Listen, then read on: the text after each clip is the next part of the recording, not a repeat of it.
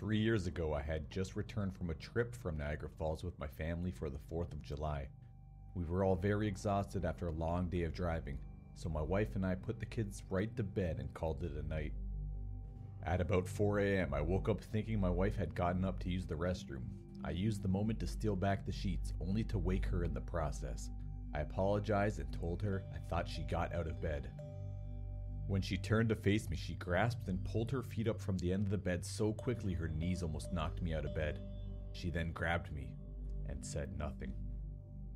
After adjusting to the dark for half a second, I was able to see what caused this strange reaction. At the foot of the bed, sitting and facing away from us, there was what appeared to be a naked man or a large hairless dog of some sort. Its body position was disturbing and unnatural, as it had been hit by a car or something. For some reason, I was not instantly frightened by it, but more concerned as its condition. At this point, I was somewhat under the assumption that we were supposed to help him.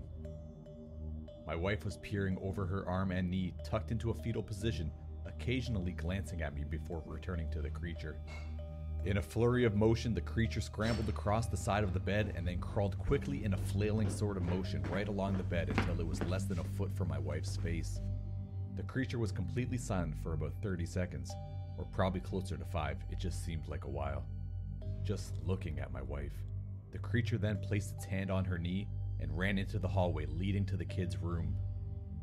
I screamed and ran for the light switch, planning to stop him before he hurt my children. When I got to the hallway, the light from the bedroom was enough to see it crouching and hunched over about 20 feet away. He turned around and looked at me directly, covered in blood. I flipped the switch on the wall and saw my daughter, Clara. The creature ran down the stairs while my wife and I rushed to help our daughter. She was very badly injured and spoke only once more in her short life and said, "He is the rake." My wife drove her car into a lake that night while rushing our daughter to the hospital. They did not survive. Being a small town, news got around pretty quickly. The police were helpful at first, and the local newspaper took a lot of interest as well. However, the story was never published and the local television news never followed up either. For several months, my son Justin and I stayed in a hotel near my parents' house. After we decided to return home, I began looking for answers myself. I eventually located a man in the next town over who had a similar story. We got in contact and began talking over our experiences. He knew of 2 people in New York who had seen the creature we now referred to as the Rake. It took the 4 of us about 2 solid